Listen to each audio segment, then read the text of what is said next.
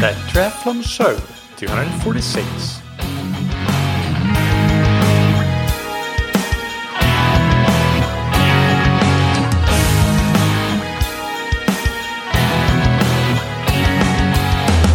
Hey, what's up everybody, and welcome back to another episode of That Triathlon Show, the podcast presented by scientifictriathlon.com.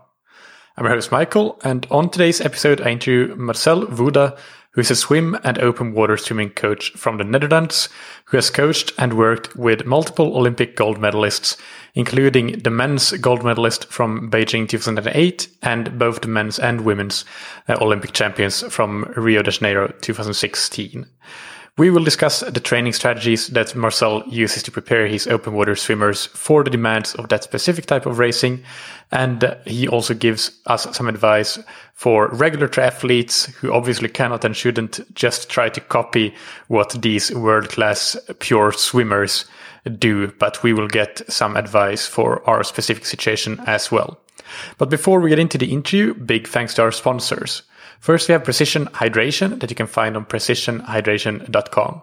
They create electrolyte products that you can match to how you sweat, meaning that if you are somebody that loses more sodium in your sweat, you can get a stronger electrolyte supplement that contains more sodium. And if you are in the middle or on the low end, then you can choose electrolyte supplements with a sodium concentration accordingly. This is easy because Precision Hydration has created a free online sweat test that is just a quiz that takes a couple of minutes to do, and that will give you a good ballpark estimate for how much sodium you lose in your sweat, and then you can start tailoring your hydration plan based on that information that you'll get. You can get 15% off your order with the promo code ThatTriathlonShow15 on precisionhydration.com. And thank you to Roka that you can find on roka.com. Roka started out as a project to create the fastest possible triathlon wetsuit, and this is something that is still at the core of what Roka do, as we have seen recently with the launch of the new Maverick X2 wetsuit, which I absolutely love. But since then, Roka has come a long way and are now leading manufacturers in product categories such as tri-suits, goggles, eyewear for both sports and for casual day-to-day use, and so on. So there is really a lot to see in Roka, and growth of the company is admirable. And it all comes down to the fact that they really pay attention to all the details and make sure that their products are as good as they can possibly be, trying to raise the bar, so to say. You can get 20% off your Roka order with the promo code that you can get on roka.com/TTS. Now, without any further ado, let's get into the interview with Marcel Wouda. Welcome to That Triathlon Show, Marcel. How are you doing tonight? I'm good. I'm well. I just finished up our workout here in the pool in Eindhoven, and I'm ready for the podcast. I'm excited. Great. So, what was the session today that you did, or your squad did? Yeah, we had a few different things going on. We had the open water guys doing about 7K this afternoon. Quite intense, and the pool swimmers, they are I'm bringing them down quite a bit in volume, since we have in 2 weeks time we have a competition going on here.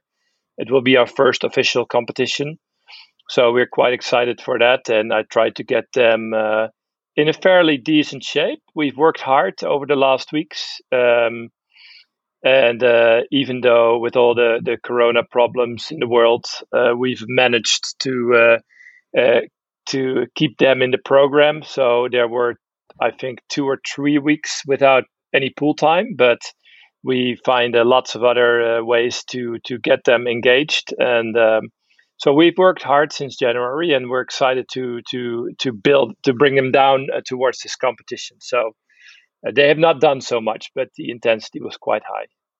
Right. And what does the season from now on, or seasons until the Olympics next year, look like? What sort of championship races and other races are on the calendar, as it seems at this moment when we're talking late July? Yeah. Well, I'm running two programs here in Eindhoven, and one is an open water swimming program, and one is a pool swimming program, and they have quite a different periodization. And the pool program has a meet in 2 weeks. Then I give them a week off, and then we start building up towards December, and that is our Olympic qualification. And also our qualification meet for the European Championships that they will be held in Budapest in May 2021. And from there on, we'll focus towards the Olympics. So that's pretty much the road to follow. The open waters, it's a little bit similar. We work towards December because we have decided to do the qualification for the European Championships in Budapest in the pool, since most of the open water swimming competitions that have any good level of athletes are cancelled.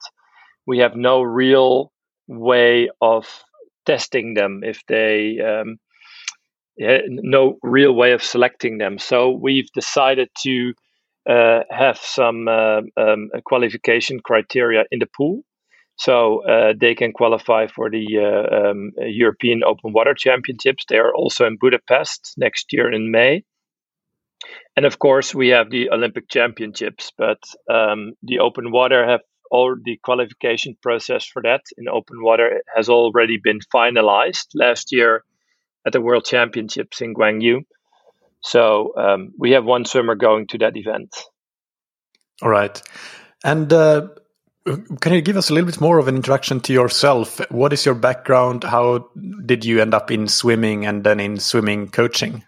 Yes, I can. I certainly can. I've been a competitive swimmer for over 20 years. And in 2000, after my third Olympic Games, I decided to retire. And I was an individual medley specialist. So I was a specialist in all the strokes.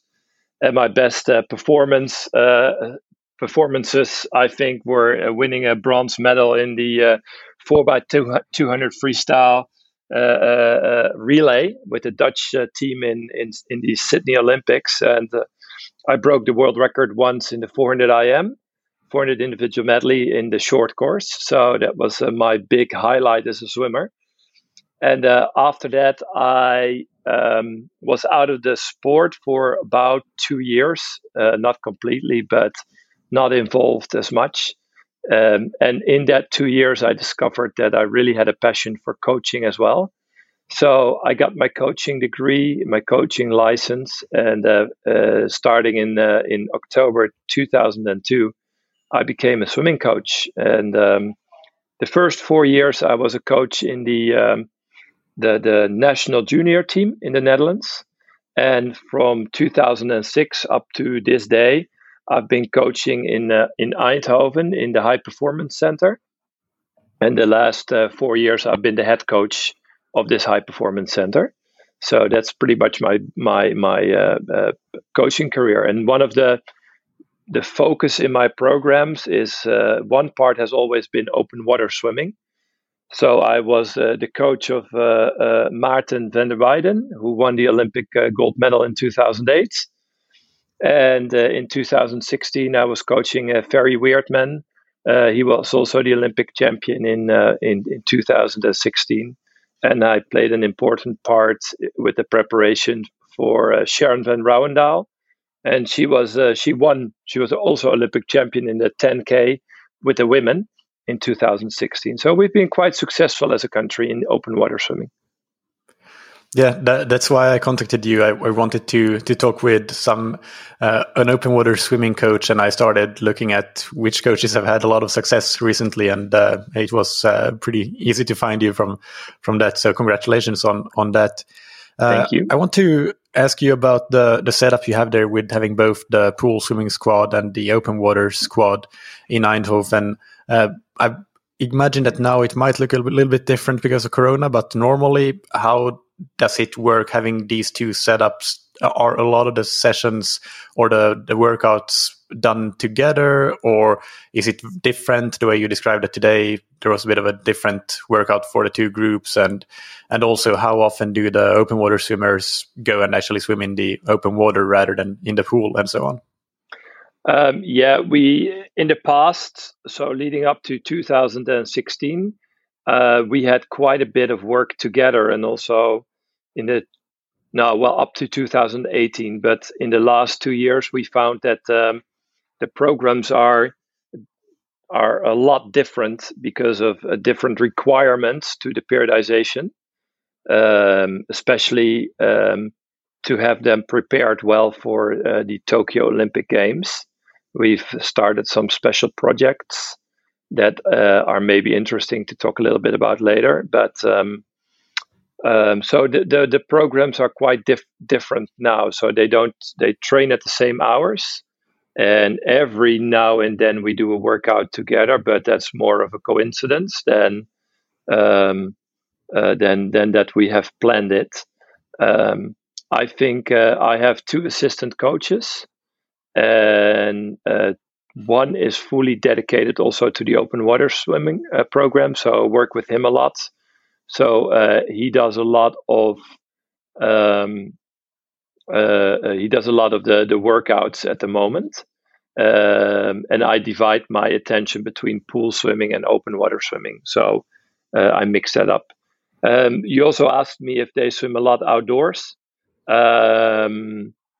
No, they don't. To be honest, I think that most, and that's a little bit how I feel about open water swimming, is that one part of the sport is building a huge aerobic base.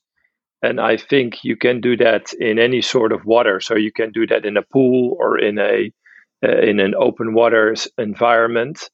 However, I feel that the pool is a lot more controlled, environment. So you have a lot more control about the variables. So you are better as a coach. You're better able to direct their training and their process. So I don't do a lot of open water training. It changes a lot when we have competitions that have special requirements in open water. So for the 2016 Olympic Games in Rio, like 2 years before the race, I've made my plans, and I came across a few key factors that I thought were really important for the performance, and one of that was dealing with the tidal changes. Since Rio has tides, you have to deal with that, and that every different tide has different currents. There was a lot of different possibilities about the height of the waves. So if you have a lot of wind, you have high waves in the Copacabana. So we practiced a lot with the different wave heights. And we also practice a lot in the different temperatures, because the water could range from 18 to 22, 23 degrees. And that's quite a big difference for an athlete. So I indicated those key performance factors, and we built them in our program quite a bit. Well, if you look to Tokyo, then we have a very easy setting at the moment. It might change, but how the situation is right now is that it's really flat, quite warm, and no currents. So that does not require a lot of training in open water. Of course, we do some, but not so much. Mm. And what does that mean, doing some but not so much? Is it something that you do a couple of times per week? And is that only in the sort of last couple of months before the race, or is it even less or slightly more than that? If you can give a rough indication. Yeah, I can. It's definitely not a couple times a week. We have indicated a few periods throughout the season where we take them on a camp. For example, in September, or end of August, after we have a week of break, we have a 2-week camp, and then we take them for 2 weeks. We have 80% of the work is done outdoors. So we have planned for 85 kilometers a week. So that means that almost 60 of those kilometers will be done in the lake or in the rivers. So for that, then we have a block with a lot of open water swimming just to keep practicing those open water skills. Then I think in November, we have another block of 3 weeks where we go to a location where we do about, say, 20% of the work outdoors. So 20% of the work is outdoors and 80% is in the pool. Right. And about the open water skills, am I right in assuming that for most swimmers, they don't really start out thinking they'll be an open water swimmer, but it's something that happens over time as they realize that their real strength is on the endurance side of things, and they have a massive diesel engine, basically. So when somebody makes a transition to open water swimming from focusing on pool swimming, how long does it take them to get used to the specific demands of open water swimming and learning the skills that are required for that? And how do you help them with that? Do they do more open water swimming at the beginning to just gain those skills, or what are the strategies you use? A lot of questions, but I'll try to start out at the beginning of your questions, and please correct me if I go too far off topic. Your first question is about athletes that at the start of their career, they don't really start with the idea of being an open water swimmer. And I think that is true, especially in this in present time. We see that due to the sport becoming an Olympic sport in 2008, we have seen a lot of development in the sport of open water swimmer. In the beginning, it was pretty much athletes that were not successful in the pool. They made the transition to open water swimming.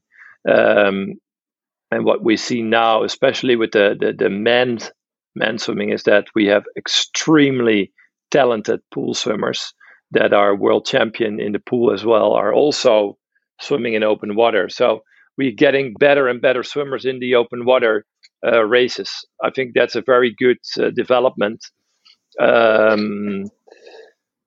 So that is changing a bit. So that also in our program in the Netherlands, we are also changing the way we look for talent. So right now, in the very young ages, we look for athletes that have a good 200 and 400 meter speed and like the endurance part of the swimming. So when we have those swimmers, we try to slowly get them familiar with the sport of open water swimming. The way I've done it in the past, and still with 2 new boys that we just entered in our program, is that once they are around 17, 18, the end of their junior period, they need some time for the transition to the senior level. There's not many swimmers that make the step from the junior level to the senior level in one season. So what I've done with those athletes is I've decided to sit down with them and say, especially if they are 400 or 1500 meter athletes, say, let's take a year out of your program and focus a bit more on the open water, because we can do a lot of volume in the pool, and it will help your development in the 400 and the 1500 as well. And it will also give you a good goal for this season to focus on. And from there on, we go back to it. If we build that foundation, then we have a good base to build either towards open water or back to the 400 and the 1500 meter in the pool.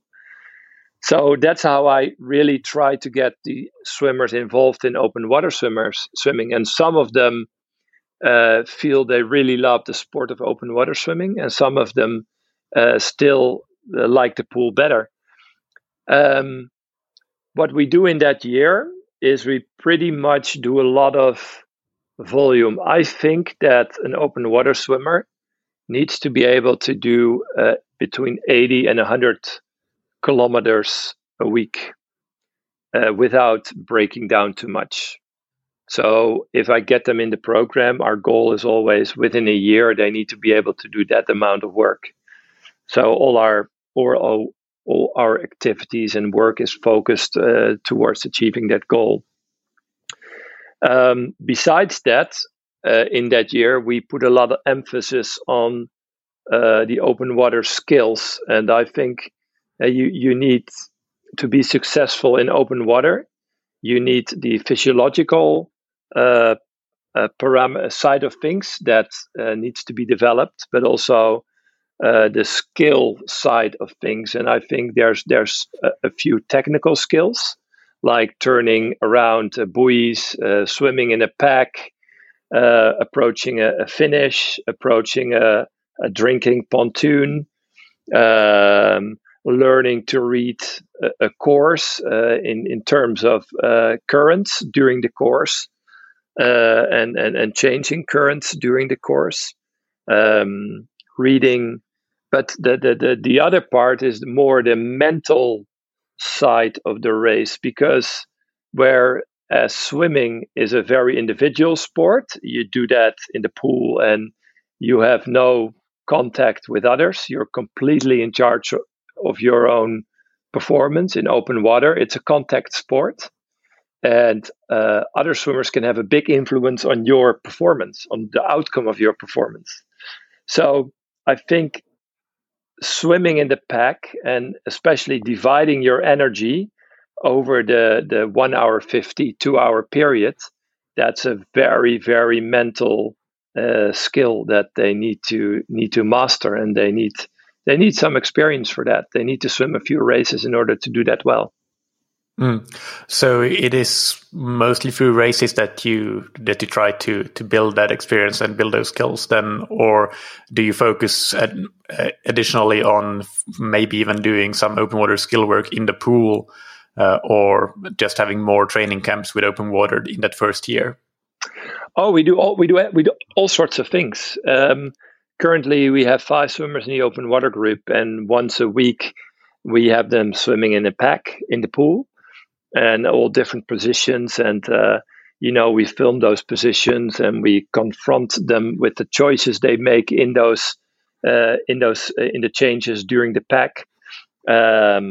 We do a lot of distance on different intervals or on different swimming speeds. So they really have to be aware of how to divide their energy. It's so easy to create learning experiences during practice. So we create a lot of chances during the week in which we put them in a learning position. Of course, we only have a few moments during a whole season where everything comes together, but that are the World Cups, because most other competitions the level is not high enough. But we have 3 or 4 competitions where everything comes together, and that we have a pack that is of high quality enough so they can really put their skills to the test. But during the normal season, we have all those situations that can occur in the race. We bring them to the practice, either in the pool in situations, or even in the weight room. You can do situations, or on dry land, or even in open water training. Yeah, that makes sense. And can you give an example or an overview of what a typical training week might look like for the open water swimmers? And let's say we're not that close to any races, but maybe 3 months out from when you want to peak for a race or something. So still building that base, so to say. And what would a typical training week look like?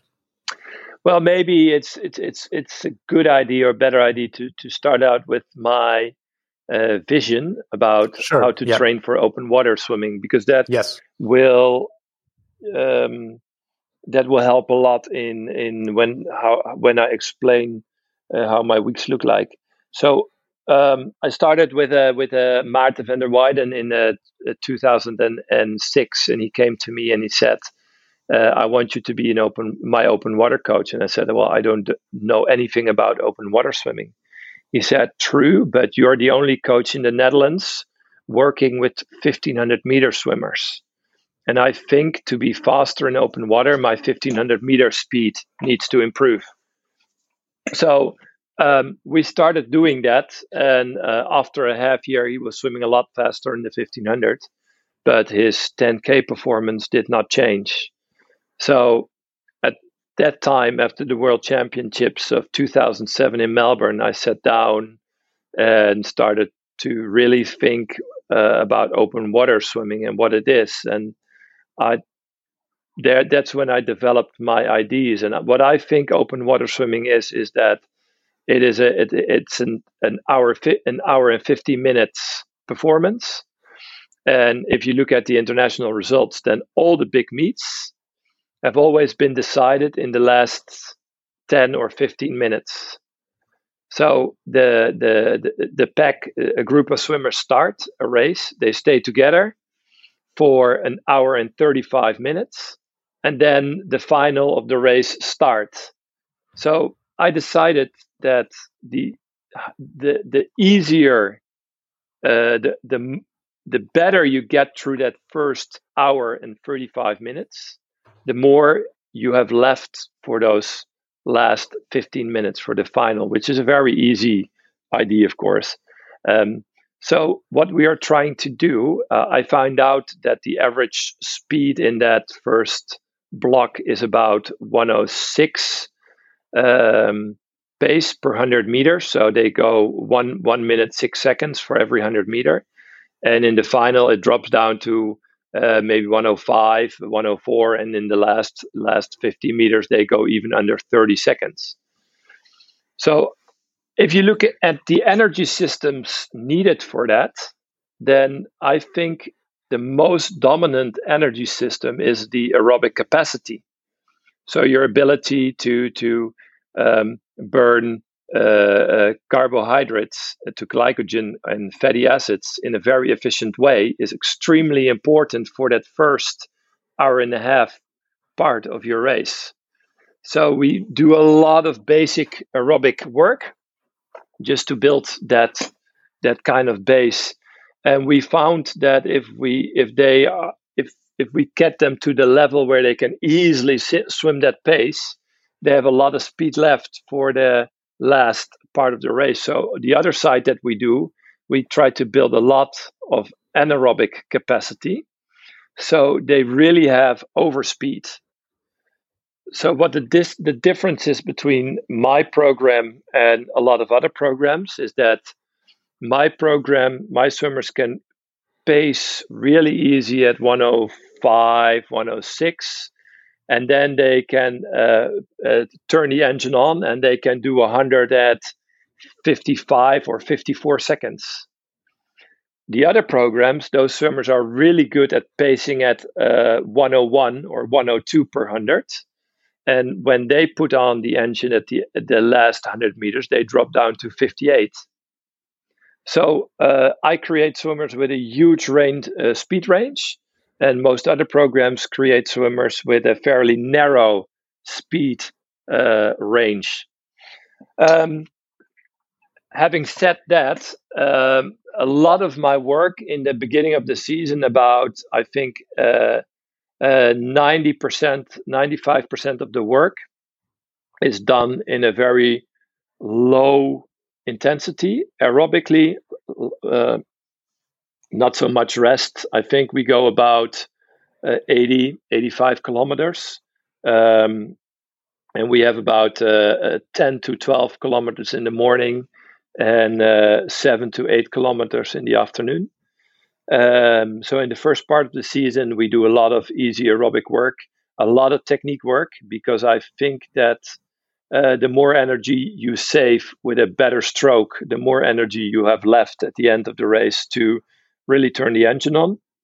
And besides that, we do a lot of we do the rest of the work, about 5%, is all speed oriented. So some sprint speeds, say 15 or 20 meters.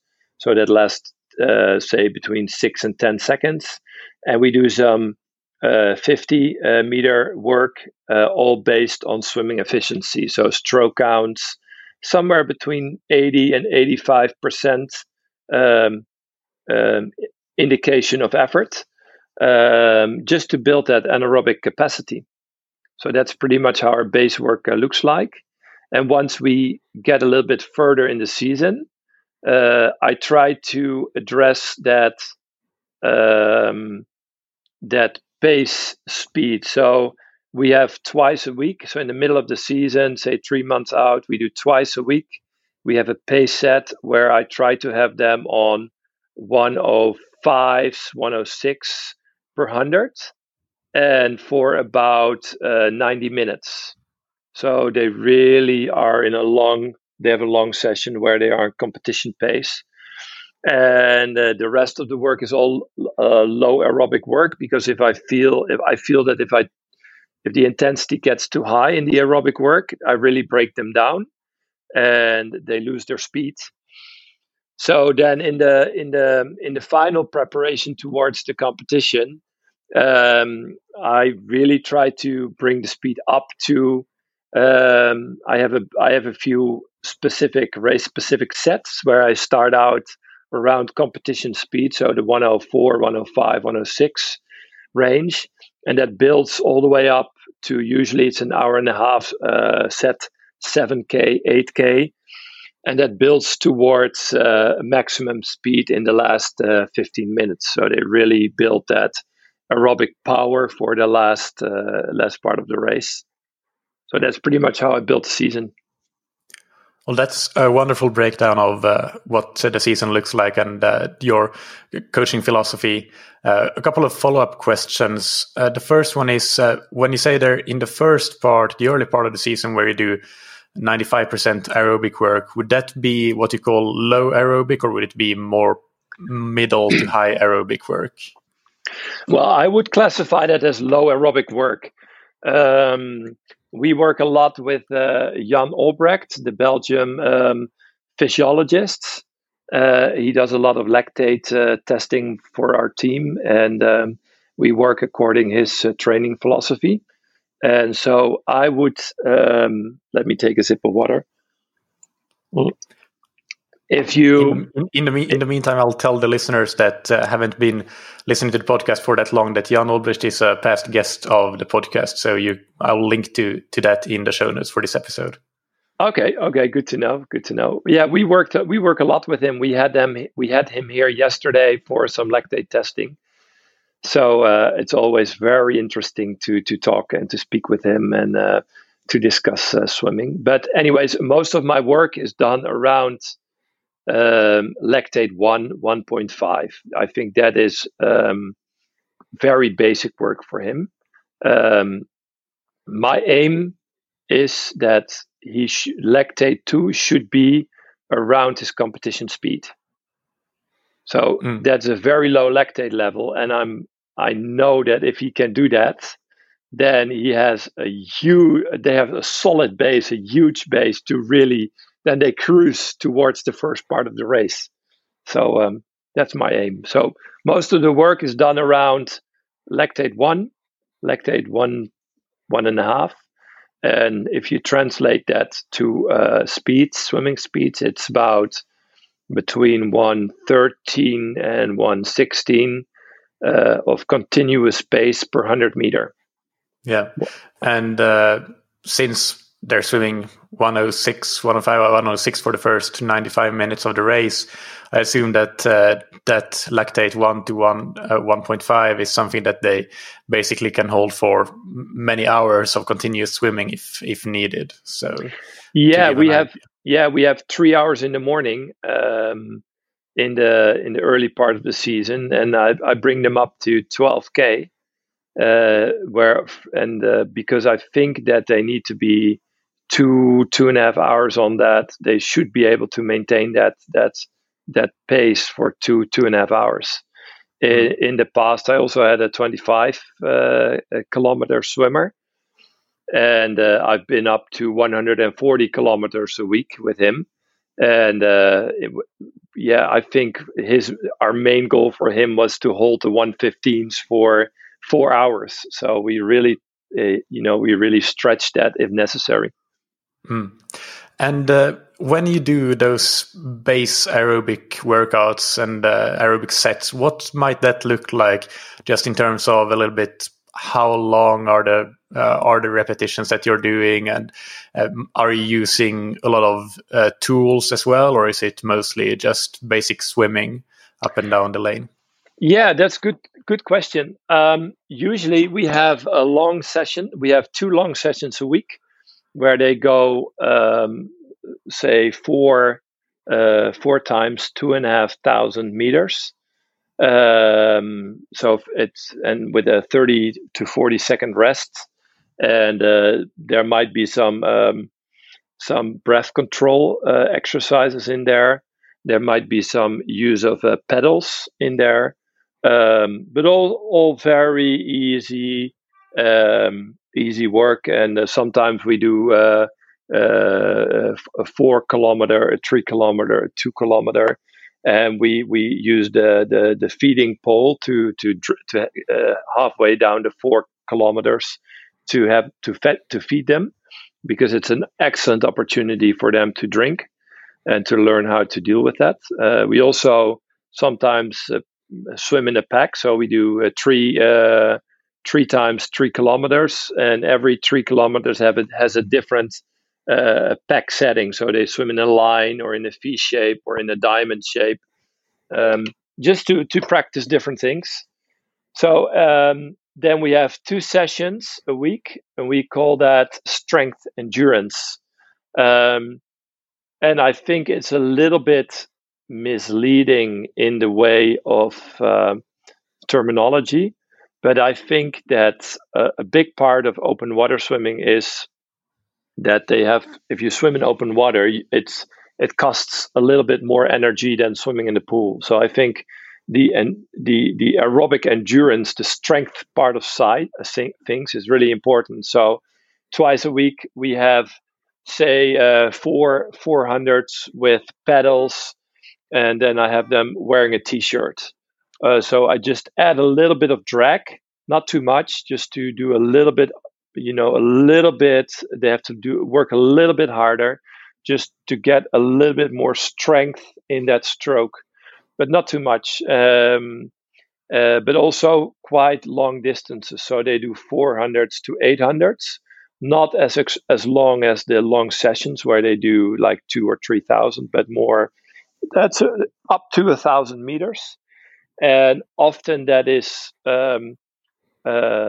alternated with the use of a propeller. The propeller is a device that is dragging behind you, and it rotates and it creates drag. And the faster you swim, the higher the drag, because it starts to rotate faster.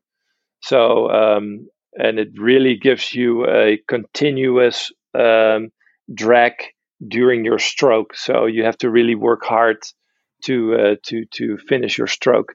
But I do it at quite low intensities, also to stay. If you look at the physiology, I stay in that lactate 1.5 range, but I add a little bit. They need a little bit more strength in their stroke. Yeah.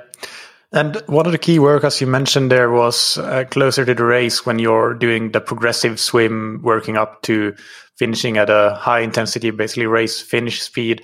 Do you do, in addition to that, what sort of other high intensity training might you be doing? Do you have a later on in the season? You mentioned the sprints already, of course, but do you also do things like basically what we might call threshold work or VO2 max work, or those sorts of workouts, or is it all geared towards the specificity of the race, the way you describe it, with the long race pace workout and then the progressive one building up to race finishing speed as well? Yeah, that's pretty much the most work we do. We do, in the second part of the season, we build up towards lactate 2, lactate 3. And we see that due to the huge volumes in the week, say 80, 85 kilometers, and if we put a little bit more intensity, they get quite easy in the part where you develop aerobic power, or they go quite quickly to their threshold. So their threshold will be around 2.5, 3 lactate. So they get there quite quickly.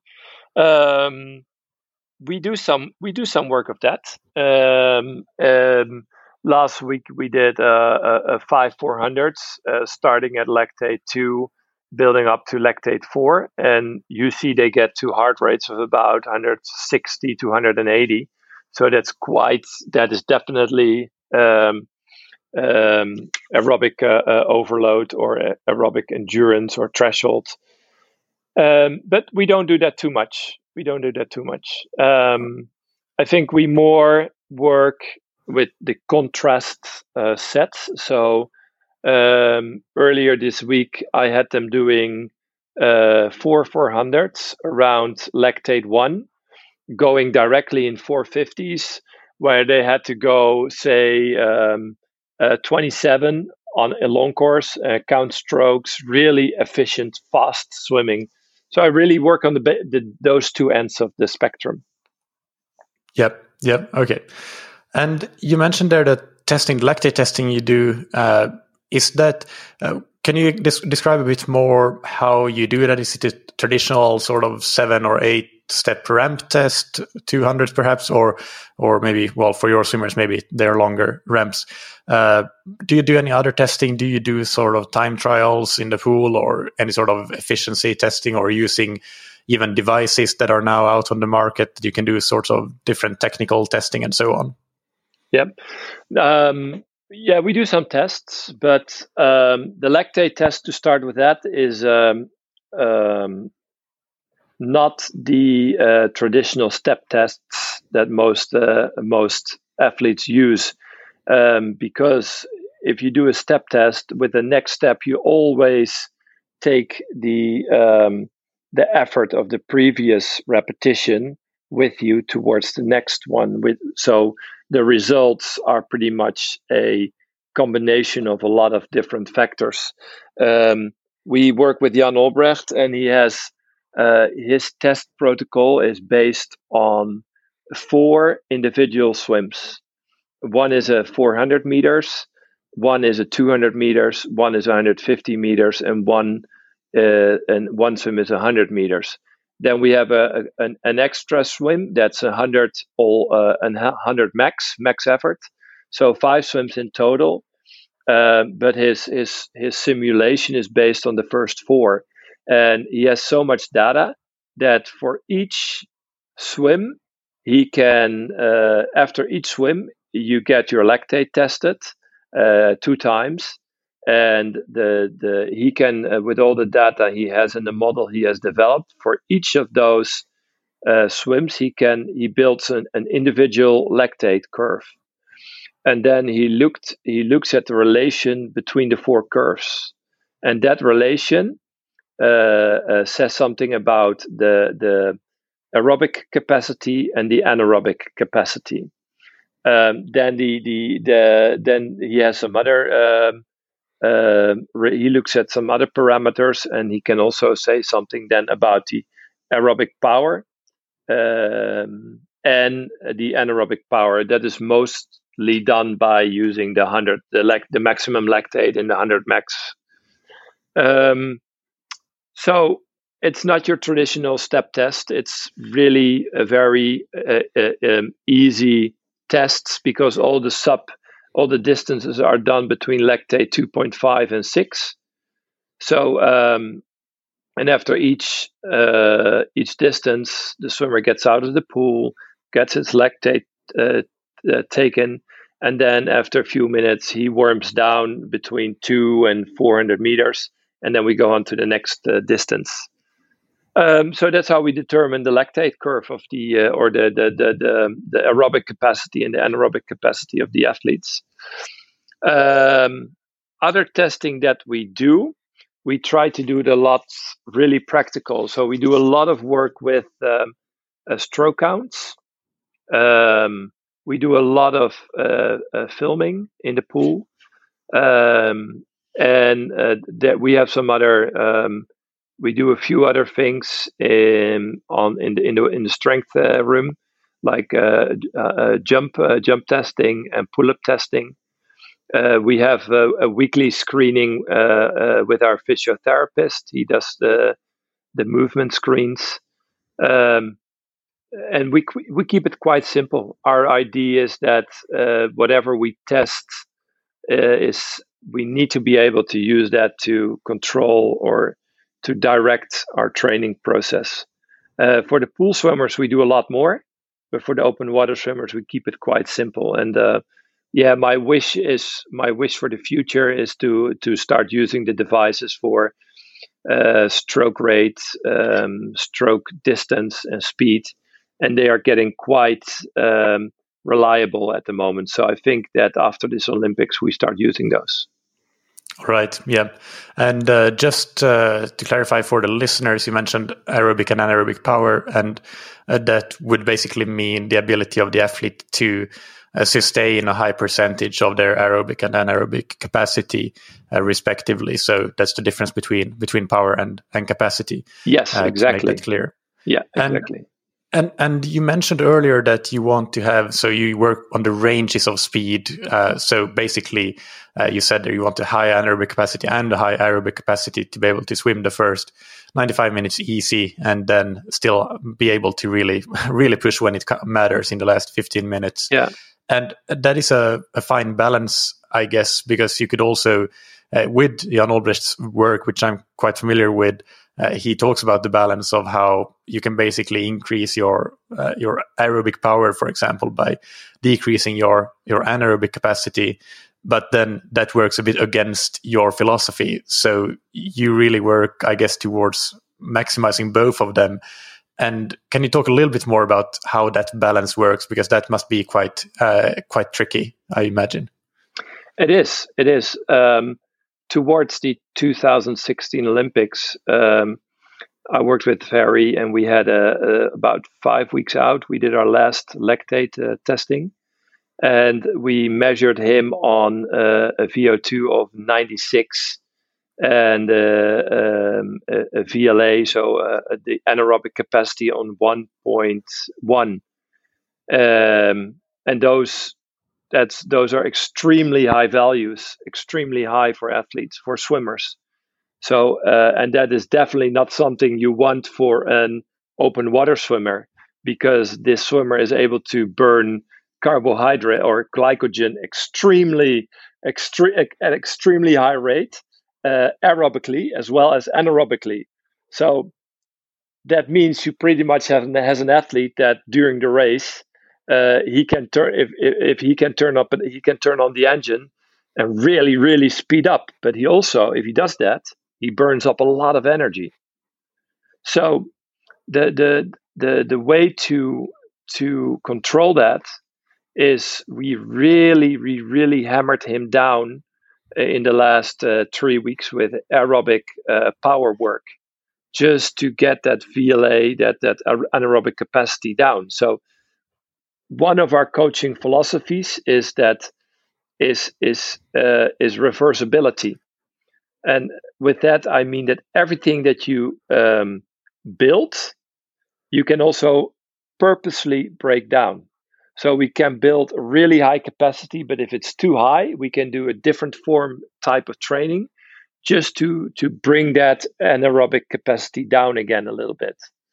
So, but once it's really low, at a really low value, it's really hard to develop. So that's why I'm also trying to really bring those capacities up, because it's easier to bring them down than to build them if they're really low at the ground and really low capacities. It's really hard to you have to be really careful and train really slowly, and then little by little you get those capacities rolling again. But if they're high, you can just hammer them down with really tough work. And there was also the period where we had to do 400 meters, and we did 400 meters start on 4:30, and he had to do 4:12, 4:13. um, in the long course. So that's really those are tough sets for him.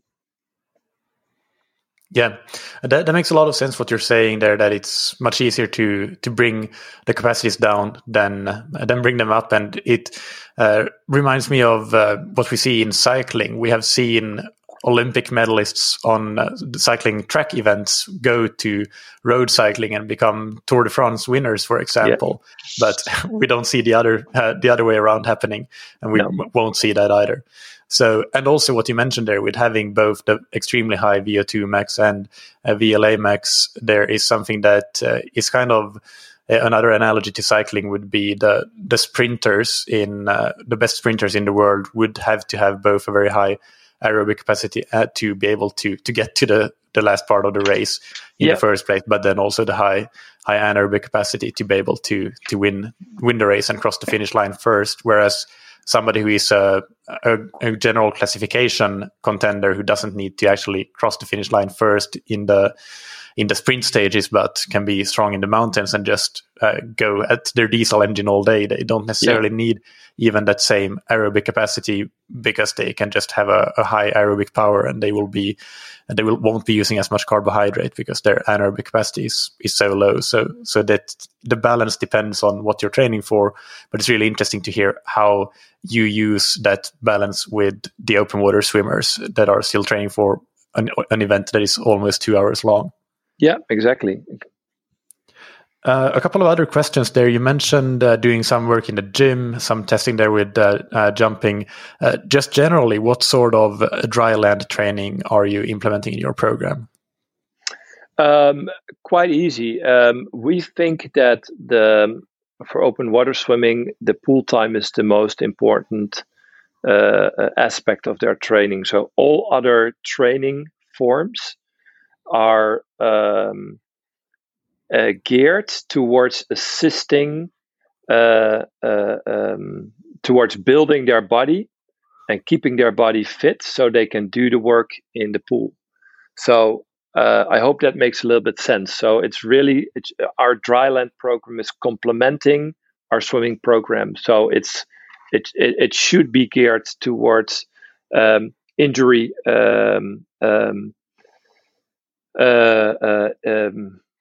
What is the word there? Prevention. Injury prevention. Exactly. Injury prevention. We do because there's a lot of repetition, especially in the shoulder area, and you easily get injuries there. So we really, really try to work on stabilizing that shoulder in the drylands. The other part is that I think that the nature of the open water sport is there's a lot of contact happening during the race. So I think they need a huge core stability to maintain their position, because you don't want to have a soft core because somebody just comes alongside and pushes you away. You need to be able to maintain your position, and a good core stability will help you achieve that. So a lot of core stability. Also, our strength session is in the first part of the development of the athlete. It was more geared towards getting them a little bit stronger. But once we've achieved the level that we are happy with, it's much more geared towards a lot of complex issues where balance is the key factor. So, and in order to maintain that balance, once again, you need to activate your core a lot in order to complete the exercises. So that's pretty much the aim in our dryland program. Perfect. And would you mind giving maybe 2 or 3 examples of the core, just a couple of examples of core exercises that are used a lot in your program, and maybe a couple of shoulder stability exercises that are used a lot? Yes, we do a lot of, especially for core, but also for shoulder. We do a lot on the red cord system. I don't know if you're familiar with that, but no. The red cord system is a system where you Yeah, it's red cords. You are basically suspended in air, and you can do all kinds of exercises there. So you have to use your balance a lot, but you can also incorporate a Swiss ball. You can do all kinds of movements. So where you have to stabilize your shoulder joints, but also stabilize your body. The other things that we do a lot is on maybe the Bosu ball. Do like squats with a ball, with throwing a ball. So you get a lot of instability around the ankles, and if you do the squat, maybe the one-legged squat, you have to keep your balance. And if you combine that with a throwing of a medicine ball, you get a little bit of a strength element in there. So really try to use those kind of exercises. Every morning we start on deck with some dry land, and one session is more geared towards the fascia. So really keep the body smooth and long movements. We have a session that is geared towards shoulder stability.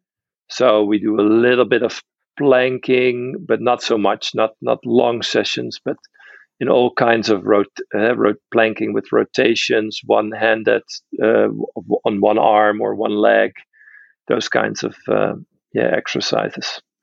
Right. Yeah, I looked up the red cord, and it looks kind of similar to TRX. So I think the general name of that type of training would be suspension training. So that's just for the listeners. Yes, that seems to be what it is.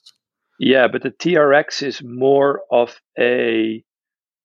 We use the TRX more as a handle where you do all kinds of exercise with, but the red cords goes up to.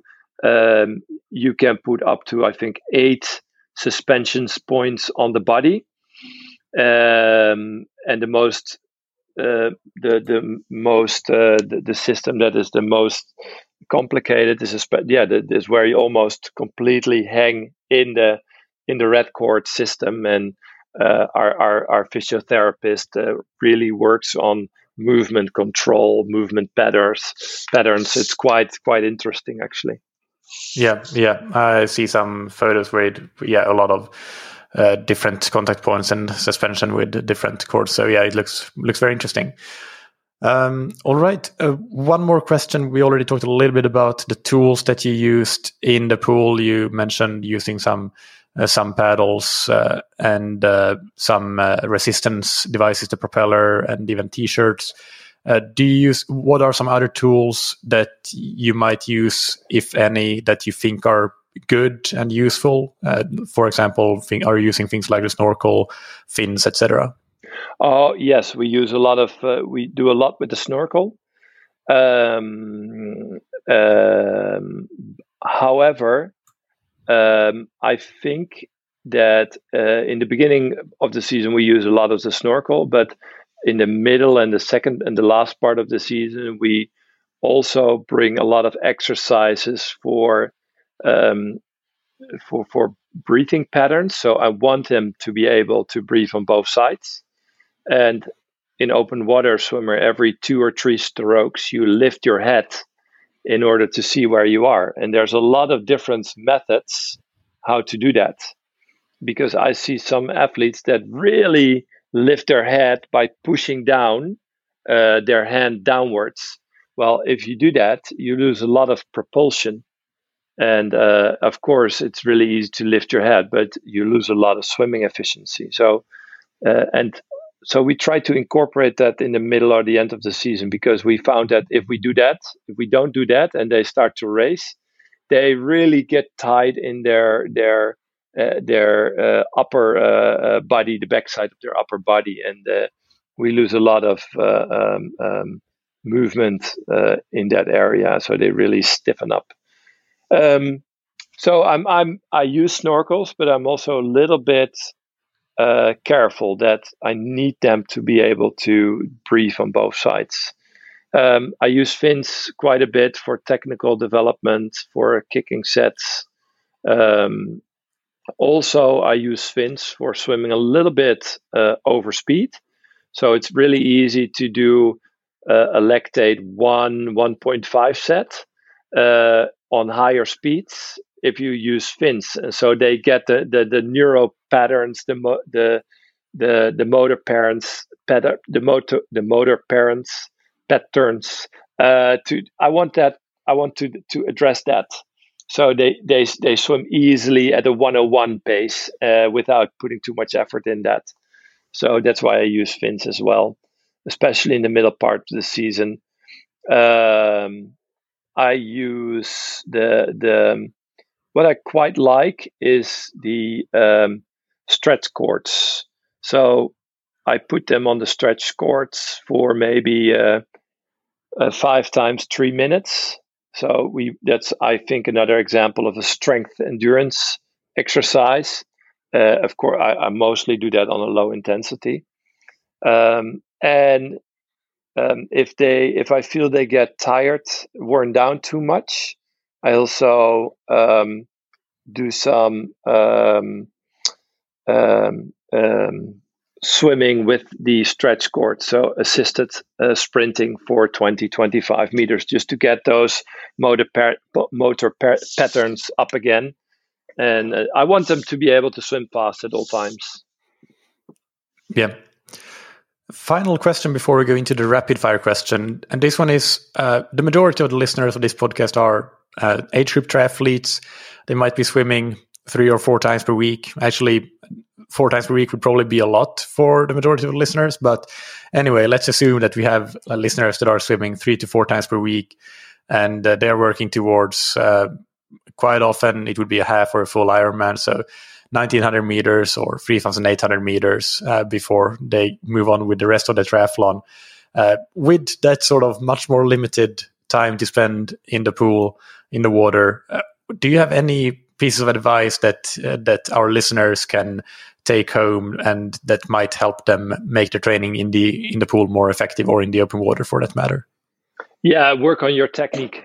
I see a lot of triathletes with not so good swimming technique, and they use up so much energy at the beginning of their triathlon, and they need that energy for biking and running, and also use a lot. I would spend some time, if you have limited time swimming. Sorry, I lose myself there. I will use a lot of time on flexibility, shoulder stability, because we see that a lot of triathletes are really tight in the upper body because of the running and the biking. So they lose, they don't move so easily in the shoulders, and that takes up a lot of energy for them to get going. So I would put a lot of effort there. I think that's an easy method of getting better. So work on your technique, on your flexibility, your movability, and I think also their aerobic capacity is probably developed really good because of the running and the biking. So I would try to do some speed work in the water if you have limited time, because that's the easiest way to swim faster. If you do a little bit aerobic work, easy aerobic work, if you do some speed work and some technique work, you have a good balance to actually get faster. Yeah, that's really good advice. And when it comes to the technique work, what I would probably suggest is to get a video analysis. I think is the best way to get started on improving your technique and actually be able to see what you're doing with all angles, with both above water and underwater footage, which is pretty easy to get with GoPros these days. Yeah, so that would be my recommendation. But do you have anything in particular that you want to mention when it comes to improving technique? Yeah, the using of video is really, really easy. Especially most of the phones, the new phones are also waterproof, so it's quite everybody can do a video analysis. I also think that especially now, there's a lot of coaches, swimming coaches, that probably have a bit more time, and try to get some personal coaching from a swimming coach. They can really help you, and also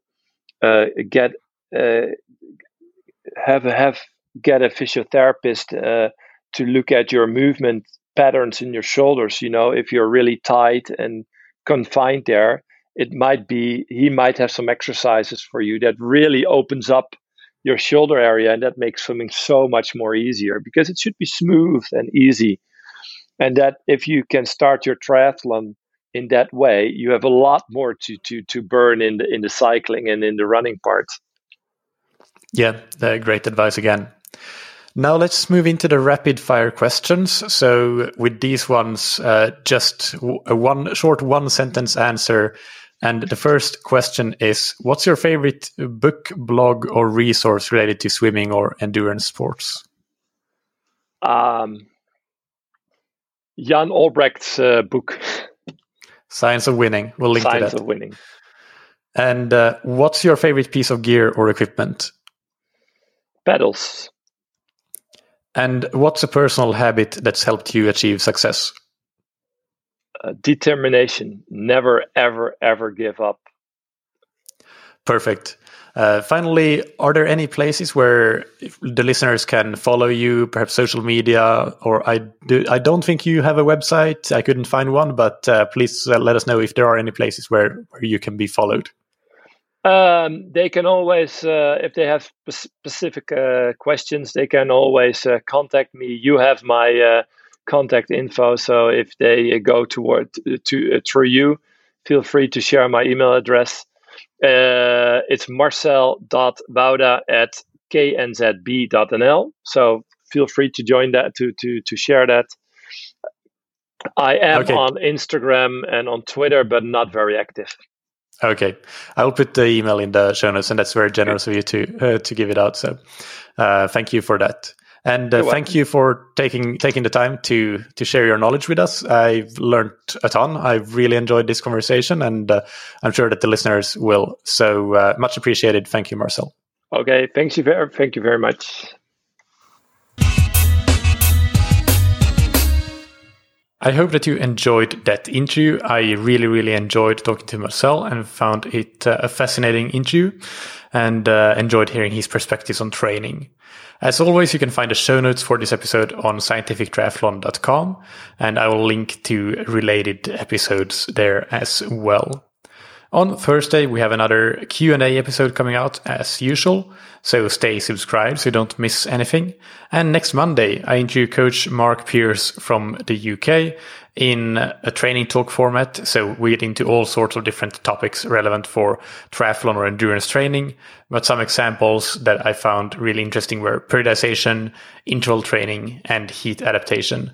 And Mark has a background as the British triathlon Olympic team coach from two Olympics, and Olympic team physiologist for two Olympics. And then he also went to the London Olympics as a coach. So he has a long background in high performance sports, including those three Olympics. Definitely somebody that you should listen to, and come back next Monday for that. If you're looking for training plans or coaching services, you should check out scientifictriathlon.com. We have both ready-made training plans, customized plans, and individual coaching. So something for every budget and every set of objectives, depending on how ambitious you are. Go and read more about that, and send me an email if you have any questions and want to learn more about any of those products or services. Big thanks to our sponsors, Precision Hydration, that you can find on precisionhydration.com. Go and take their free online sweat test to get a personalized hydration strategy for your training and racing, and get 15% off your order with the promo code ThatTriathlonShow15. And thank you to Roka, that you can find on roka.com. Go and check out their wetsuits, tri-suits, swimskins, goggles, and high-performance eyewear, and get 20% off your order with the promo code that you can find on roka.com/TTS. Thank you, as always, for listening. Keep training smart and keep loving triathlon.